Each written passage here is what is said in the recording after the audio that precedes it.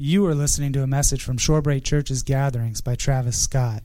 You can get connected with more content at shorebreakchurch.com. Well, turn in your Bibles, if you have one, to Psalm 23. So we're going to be chilling tonight in Psalm 23. Hopefully you guys are having a good day. My name's Travis, and I just want to say I'm glad that you guys are here. I know some are visiting too, and so we're stoked that every single one of you guys are here. And this is our first gathering as a church. For the last few months, we've had core team meetings, really praying through and wrestling through what a church plant would look like, what Shorebreak would look like, and what Jesus would have for this church. And so, what you see is what you get here. You're never going to have like a worship leader rappelling in, onto the stage. It's nothing crazy like that. It's a church, as we believe, with our vision, is that we're all about Jesus. We're just all about Jesus. It's simple. It's from Ephesians 3:21. Paul said, "To him be the glory in the church and in Jesus Christ throughout all generations, forever and ever. Amen."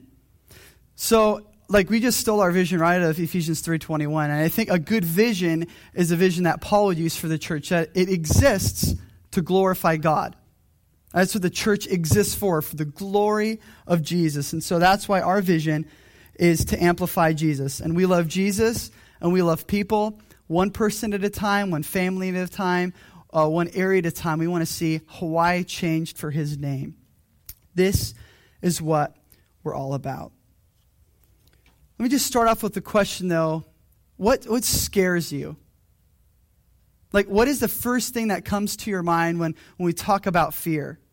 For a lot of us, it could be different things because fear comes wrapped up in so many different packages. But I remember as a kid, I was afraid of clowns. I mean, they scared me to death. I hated them. And so, but then when we grow older, we're afraid of looking like a clown. You know what I'm talking about? It's like we're afraid of clowns, but then we get older, it's like we're afraid to look like the clown. I remember one Halloween, my mom and my dad, I was probably 4 or 5, they dressed me up to be a clown. And if that wasn't terrible enough, they said, okay, now we're going to give you a jack-o'-lantern, and you can go knock on strangers' door and ask them for candy.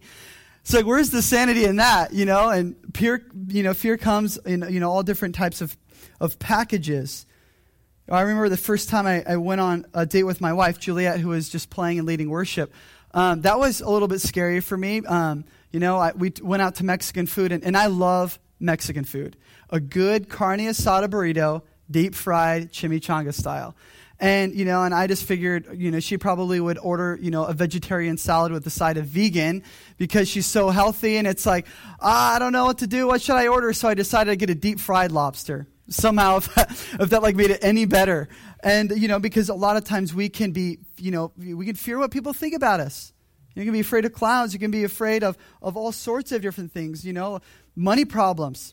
That's a big one, especially in today's economy. There's a reason to fear for that. How are we going to pay the bills, or marriage conflict, or being conflicted with who we're going to marry for the single people. Obviously, if we're married and our married conflict is leading us to try to figure out who we're going to marry, that's a problem there. But fear is a big issue in our culture. It just is. And some people have even let fear hijack their life. Sometimes that happens, just let fear hijacking their life. For the girl who worries about the way that she looks, so much so that she starves herself to seemingly to think that somehow makes her more beautiful. She lets fear drive her life. For the person, the employee who's running out of money and can't pay their bills, steals from the company, letting fear drive and run their life. Or, for the religious person who fears about their approval before God, so we have to work and we have to do something. Somehow, though, our religious works are going to earn more favor from God, even though the only way we have approval before Jesus and before God is the work that happened on the cross 2,000 years ago, and our repentance towards Him and His sanctification and Him working out our justification. That's all up to Jesus. We can't earn that. That's through Jesus alone. Because nothing we do on our own can somehow earn God's favor. We can fear that sometimes. And in Psalm 23, I had you guys turn there.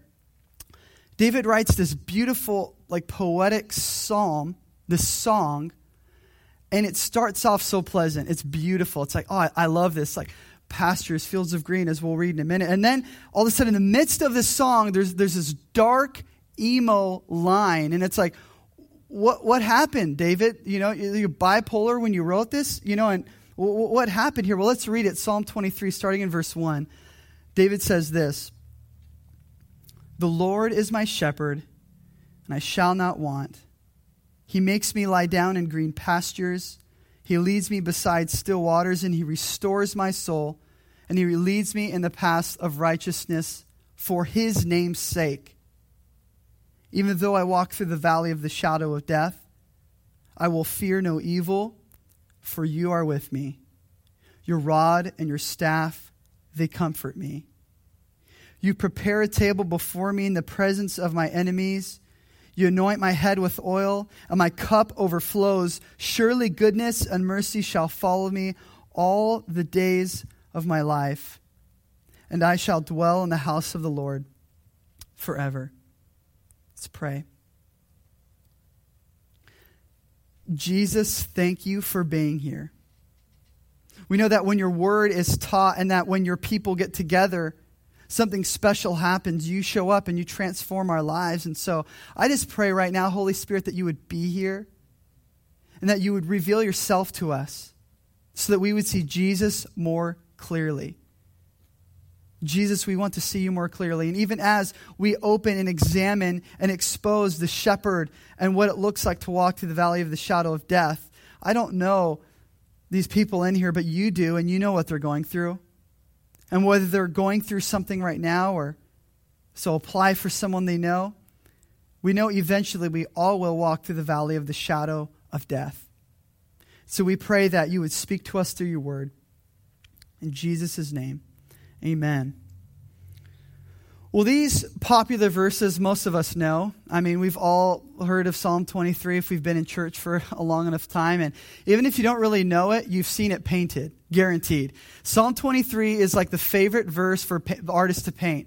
You see the sheep, laying beside this perfectly calm, trimmed, mowed, hill with a church and a steeple in the background. And it has to be fuzzy because everything's fuzzy somehow is more spiritual. It's just the way that it goes. and it's just like Christian hallmark cliche verse almost. We've become so accustomed to it.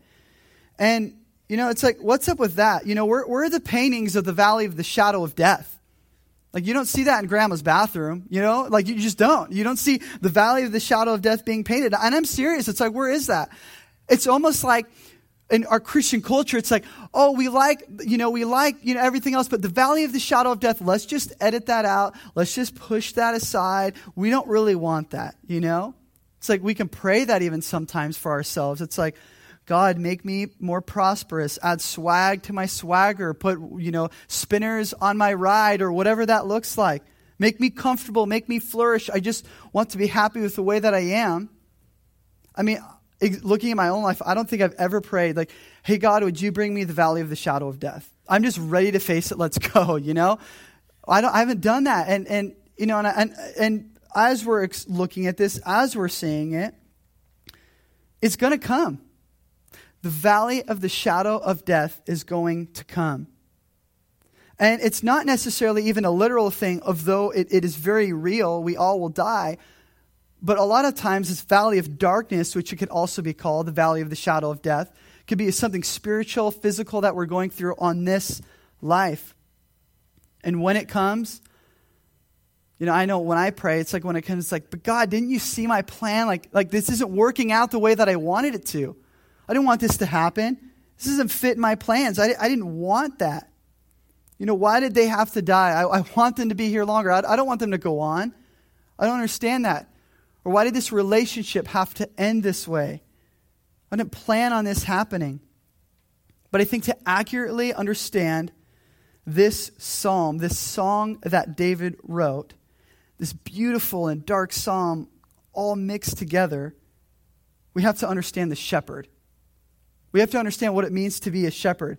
David, who penned these verses, wrote it by the inspiration through the Holy Spirit, knows all of what it meant about to be a shepherd.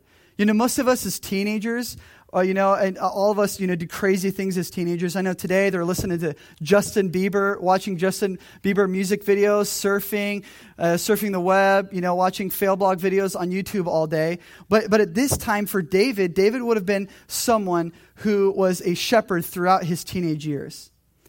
But I think shepherds sometimes get a bad rap. It's like, the shepherding job, when we think today in our vernacular, in our culture, it's like shepherd is for the guy who can barely grow a 5 o'clock shadow. Like, that's what shepherding is for. But really, shepherding is a dirty job. It's a pretty dirty job. For one, you had to fight off wolves and different predators when they'd come and attack your sheep. So as a shepherd, you were responsible for protecting your sheep from wolves and different animals. Like, already, I wouldn't be a shepherd. Like, no way. I don't want to face a bear. I would never want to deal with the wolf. That's a scary thing for sure. But not only that, there were people who would, be on the black market, blah, blah, black sheep, right? That's where it comes from. No, but for real, they would be on the black market. They would go and steal sheep and then turn around and sell them to make some money. That's what they would do. So not only would you have to protect, as a shepherd, your sheep from wolves and predators, but you'd have to protect them from people who would come and steal them. You have to protect the sheep from different cliffs and wandering away, sheep losing their path. Good shepherds know that current green pastures only last, though, for so long. It's like being at Disneyland, right? A small world is fun for the first time. But have you ever gotten stuck on It's a Small World? And it's like you're stuck on the ride and you're just sitting here hearing the same thing over and over and over again in a language. It's like, this was fun. I want to get off now, right? And a shepherd understands that. A good pasture only lasts for so long before it's time to move on. And so before summer, what the shepherd would have to do is he would have to travel with the sheep to go to a new pasture in order to find more food, to find more greener pastures. And a lot of times in summer, the most green pastures would be up on mountaintops, which meant that the shepherd would have to take the sheep through the valley. The shepherd would lead the sheep through the valley. I think sometimes that we can feel like sheep, right? We're on the green pastures, we're living it up, life's great, we're comfortable, and it's like, hey, this is awesome, I like it right here. And then the shepherd comes along, and then the valley comes, and it doesn't make sense. It's like, this isn't so awesome anymore. I like my green pasture. Why am I going through the valley right now? I don't like the shadow of death. This last week, I was borrowing Chris, he's one of our pastors, his moped for the later half of this week because he was borrowing my car for something. And I've never ridden on a moped before. And moped is just a fancy word for a scooter with a motor, just so you know. Doesn't make it any more cool if you call it a moped. But, I've always been fascinated, though, how people on mopeds just always think they're the gangster of the road. They own it. They're awesome. Have you guys noticed that? If you've been in Kona for any long amount of time, you've definitely have seen that. They think they're awesome. And I kind of made fun of them a little bit until I rode one. And then I became awesome all of a sudden. It was like, this is really fun. I could wave at people stuck in traffic and be like, see you later on the shoulder, And I was living it up, riding the moped, thinking I was the coolest guy, on the road. So on my way home, though, a couple days ago, I'm on my way home and I'm just chilling at the stoplight. It took forever. And finally the light goes green. But all of a sudden, the car that decided to go straight, they're like, I don't want to go straight anymore. I'd just like to veer into your lane because I want to be in your lane. And in a moment, it was like, oh my gosh, I was thinking, am I going to die? Like, what's going to happen? I had to swerve out of the way and just fly out of the way so this guy wouldn't peg me. And they may have been a tourist, maybe not. I'm not going to throw any tourists under the bus here or anything.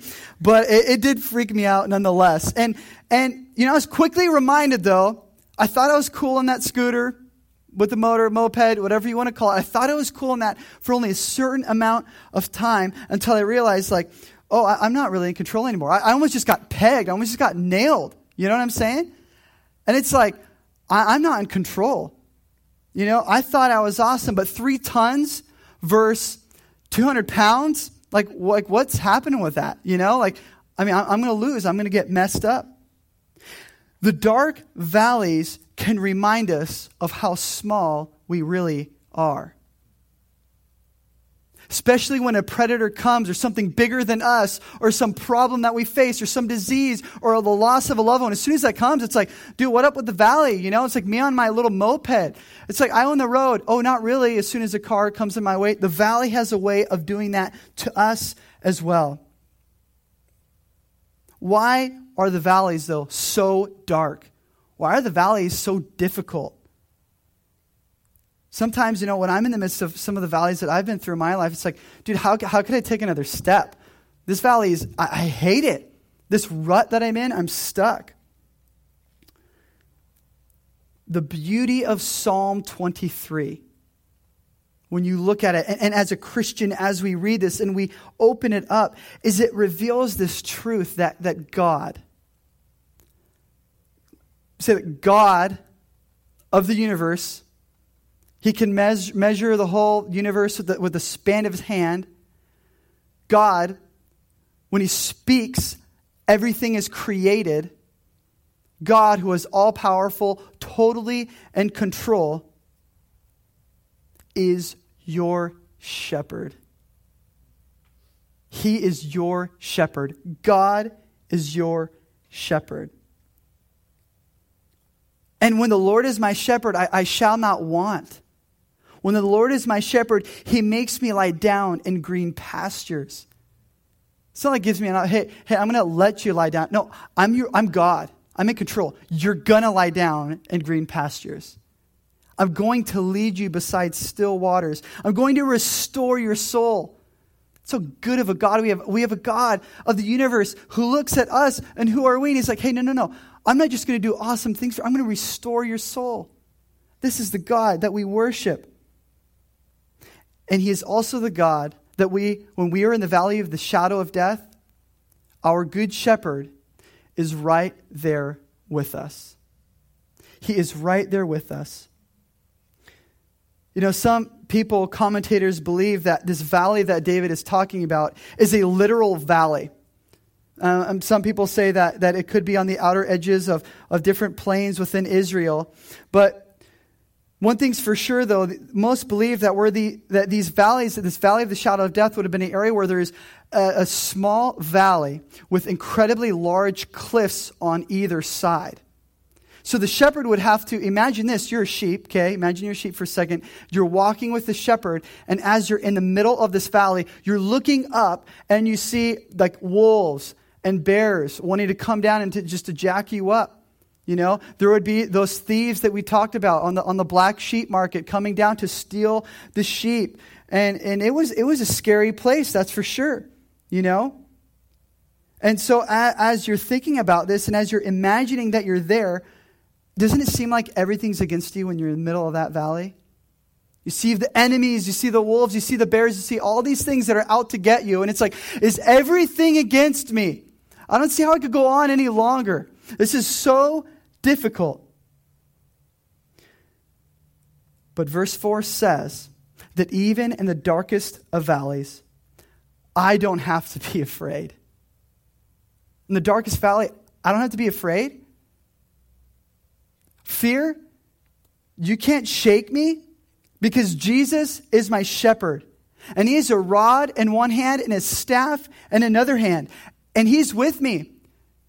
And even the worst of enemies, the devil himself, has got nothing on me because if I've got Jesus, no one can fight up against Jesus. Jesus is awesome. So what is there to fear? The tomb is empty. Jesus rose from the valley of the shadow of death. There is nothing for us to fear because we can have total confidence in our good shepherd because Jesus is alive. Our good shepherd is alive. It was in the valley of the shadow of death that Jesus took the punishment and drank the wrath for our sin. It was in the valley of the shadow of death that Jesus was scarred for all eternity so that we could be with Him for all eternity. Think about that. When we're in heaven, in paradise with Jesus and we're worshiping Him, He's going to have those scars that He bore on our behalf for all eternity. So when you step back and you look at it, this all comes into 3D.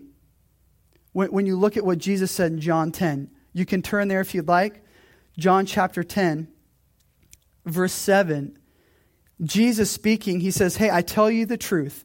I am the gate for the sheep. All who came before me were thieves and robbers, but the true sheep did not listen to them. Yes, I am at the gate, and those who come in through me will be saved. They will come through and go freely and will find good pastures. The thief's purpose is to steal, kill, and destroy. My purpose is to give them a rich and satisfying life. I am the good shepherd. The good shepherd sacrifices his life for the sheep. It's pretty evident here that God gave himself up in the valley of the shadow of death. That's what a shepherd does. Shepherd guards the gate.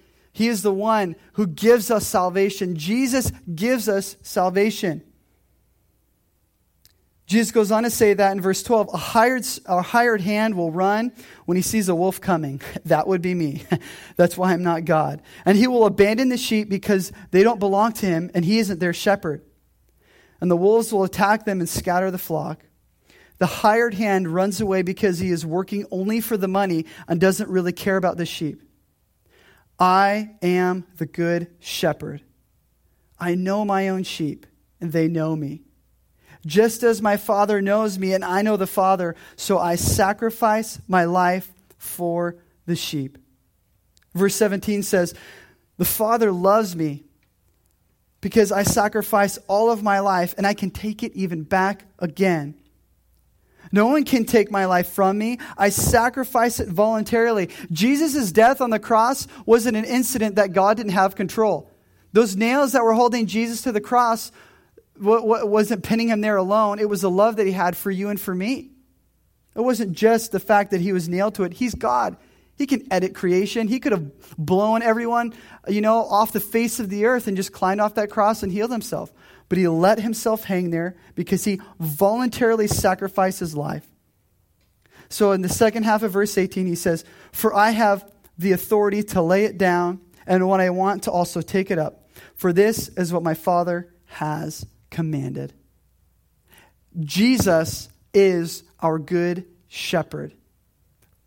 No doubt about that. This is powerful stuff.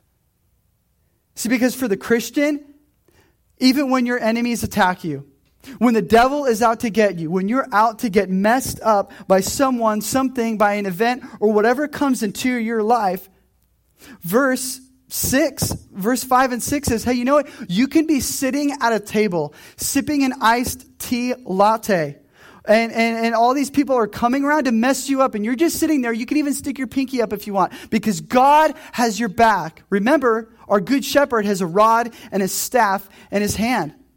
So even in the midst of the darkest valley, of the shadow of death, God prepares a table before you. He's like, I'm going to serve you. I'm going to take care of you.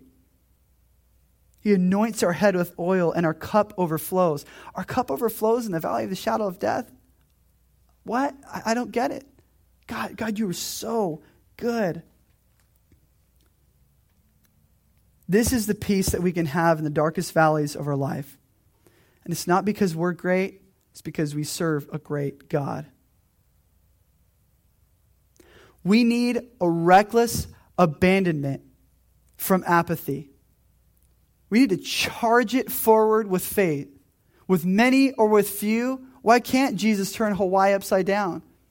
Why can't Jesus turn Kona upside down? And people will say, hey, you know what? The valley you're going through, the thing you want to charge, the thing that you want to go for and see God do amazing things in your life, just think about it more. Just seriously, be responsible. Take a step back. Think about it. It's not a good idea. It can't be done. You need to play it safe.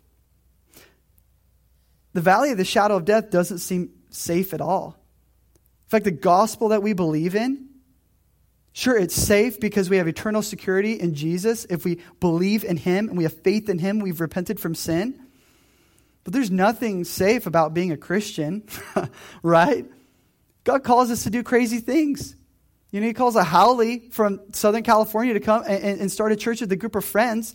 I've been living in Montana for the last 3.5 years. I haven't seen the sun. I'm like a fried lobster some of these days. And you should see some of the other people on our team. It's like, God, what are you thinking? This doesn't make sense. I don't get it. He's like, no. Do you have that type of faith? Do you have that childlike faith just to say, God, I can go for it. There's no reason why I couldn't. If death's poisonous sting has been removed from the work of Golgotha and the cross and what Jesus did there, why am I so afraid of the valley? Why am I so afraid of the valley? And I'm being reminded that even as I face my own personal fears, that I need to spend more time worshiping Jesus and less time worrying. The more we worship Jesus, the more we set our eyes on him, the less we have to worry about. Because as we worship Jesus, our problems will diminish. Doesn't mean they're going to go away. Sometimes the problems get worse as we worship Jesus. But a more clear view of Jesus means that we have a clear and a view of reality itself.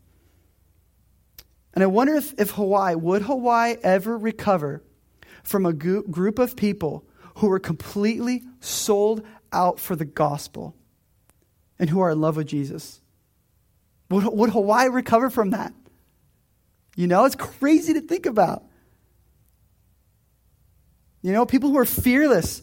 People who are not only like, you know what? I'm not only afraid of the valley of the shadow of death, I'll charge the valley of the shadow of death, you know?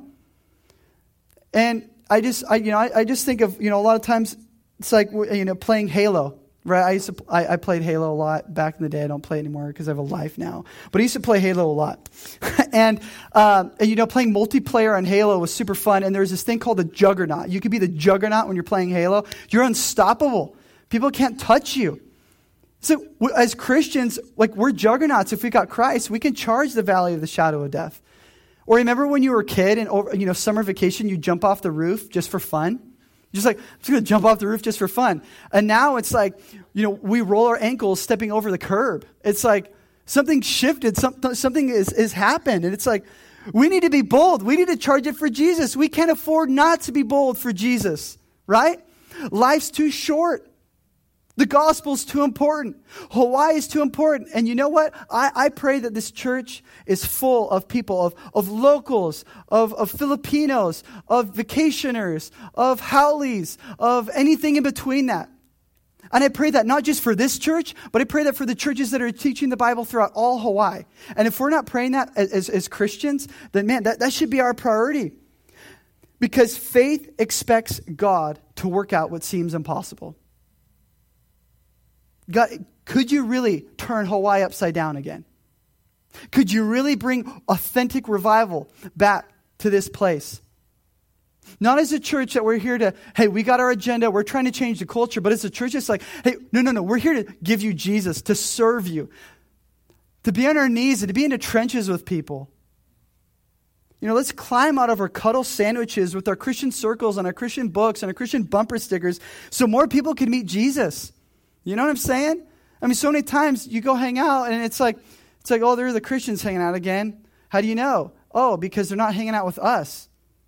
Did Jesus hang out with religious people? Did he hang out with the well? Or did he hang out with the sick? And one thing that we're going to be doing, and for those of you guys who call Kona your home, you know, we pray that you would consider making this your church, because part of what we do as a church and what we believe is that being a Christian doesn't happen on Sunday, but being a Christian means that we do life together. We were created in the image of God to love him and to bring glory to him. And God said, hey, I'm going to make man in my own image. What was he doing? What was he saying? God said, let us make man in our own image. What that means is that God's talking to Holy Spirit and Jesus, and he's saying, let us make man in the image of us, which means we were made to be in the image of community. So part of what we're going to do as a church is we're going to be pushing community groups. We have a community group that Aaron will be talking about more at the end of this teaching in service. But, you know, we believe that we need to be on mission for the gospel. You know, someone that I was working with, you know, she's like, hey, so you're a pastor, yeah? And she's talking to me back and forth. And she's like, well, you seem pretty cool. Like, are you allowed to hang out with people? I was like, what? I'm allowed to hang out with people. And you know, and I was like, actually, I you know, Jesus, he's my God, and that's who I worship, and I follow his example. Jesus hung out with sinners and people, and he hung out with not with the religious people. He hung out with everyone. And that's what I want to do. And she's like, yeah, Jesus had a stripper on his team. I was like, former stripper, but yes, like you're getting the concept. And she's like, well, let's hang out then. You know, and you know, my wife and I were like, great. We're working on planning to hang out with her and get together and be on mission, so they can meet Jesus. You know, and that's what it's all about. And I wonder, would Kona recover from a small group of people? And small groups in a community, in a church that's just like, God, I want to see you move in this place. Eternity is on the line. So let's get out of our comfort zone and be reckless for him. Because if you have Jesus, not even hell or the devil can stop you. And again, got to go back, because sometimes we can always make this me focused. It's not because we're awesome. It's because he's awesome. And he is our good shepherd. Be encouraged with that. Our good shepherd is with us, though, even through death itself. You know, just as the valleys of the shadow of death speak of dark, difficult times that we will face in our life, it also speaks about dying literally. I mean, I'm going to die. I'm going to breathe my last breath. My heart will not be beating anymore, and I'm going to die. You're going to die. Your life is going to end. And when our body is laid 6 feet under eternity, we'll either be with Jesus for all eternity or in hell for all eternity. And this verse makes it very clear. Psalm 23 verse 6 says, surely goodness and mercy shall follow me all the days of my life, and I shall dwell in the house of the Lord forever. We will be with Jesus through all eternity. And that's a beautiful thing, because as Christians, that means we can face death. We can look death straight in the face and say, I'm not afraid of you. You can't shake me. You've got nothing on me. We can look at our worst enemy. We can look at all these things that are coming up against us like, you got nothing on me. Because Jesus got a rod and his staff in his hand, and he's got my back. So we need to make sure, though, that if we are going to dwell in the house of the Lord forever, that the Lord needs to be our shepherd. The Lord needs to be our shepherd. And when he truly is, I won't want anything else. Because if all you get in life is Jesus, you get all of life. If all you get in life is Jesus, you get all of life. Jesus said in John 10, verse 9 through 10, he said, I am the door, and if anyone enters by me, he will be saved, and he will go out and find pasture. And the thief comes only to steal, to kill, and to destroy. And I came that they may have life, and life more abundantly.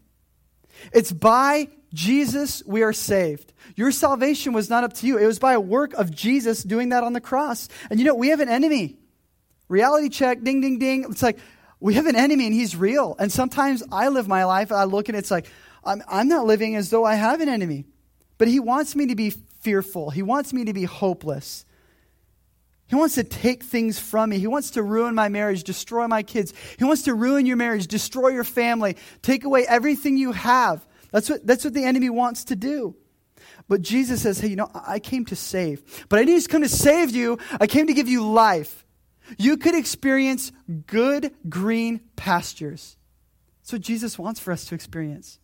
That's such a beautiful and awesome thing. The enemy comes to take. The enemy comes to take. And Jesus comes to give life. And so because of this, we want to respond to Jesus. You know, we want to give our life to him and say, Lord, I'm totally yours. Here I am. Whatever you want me to do, I'm available.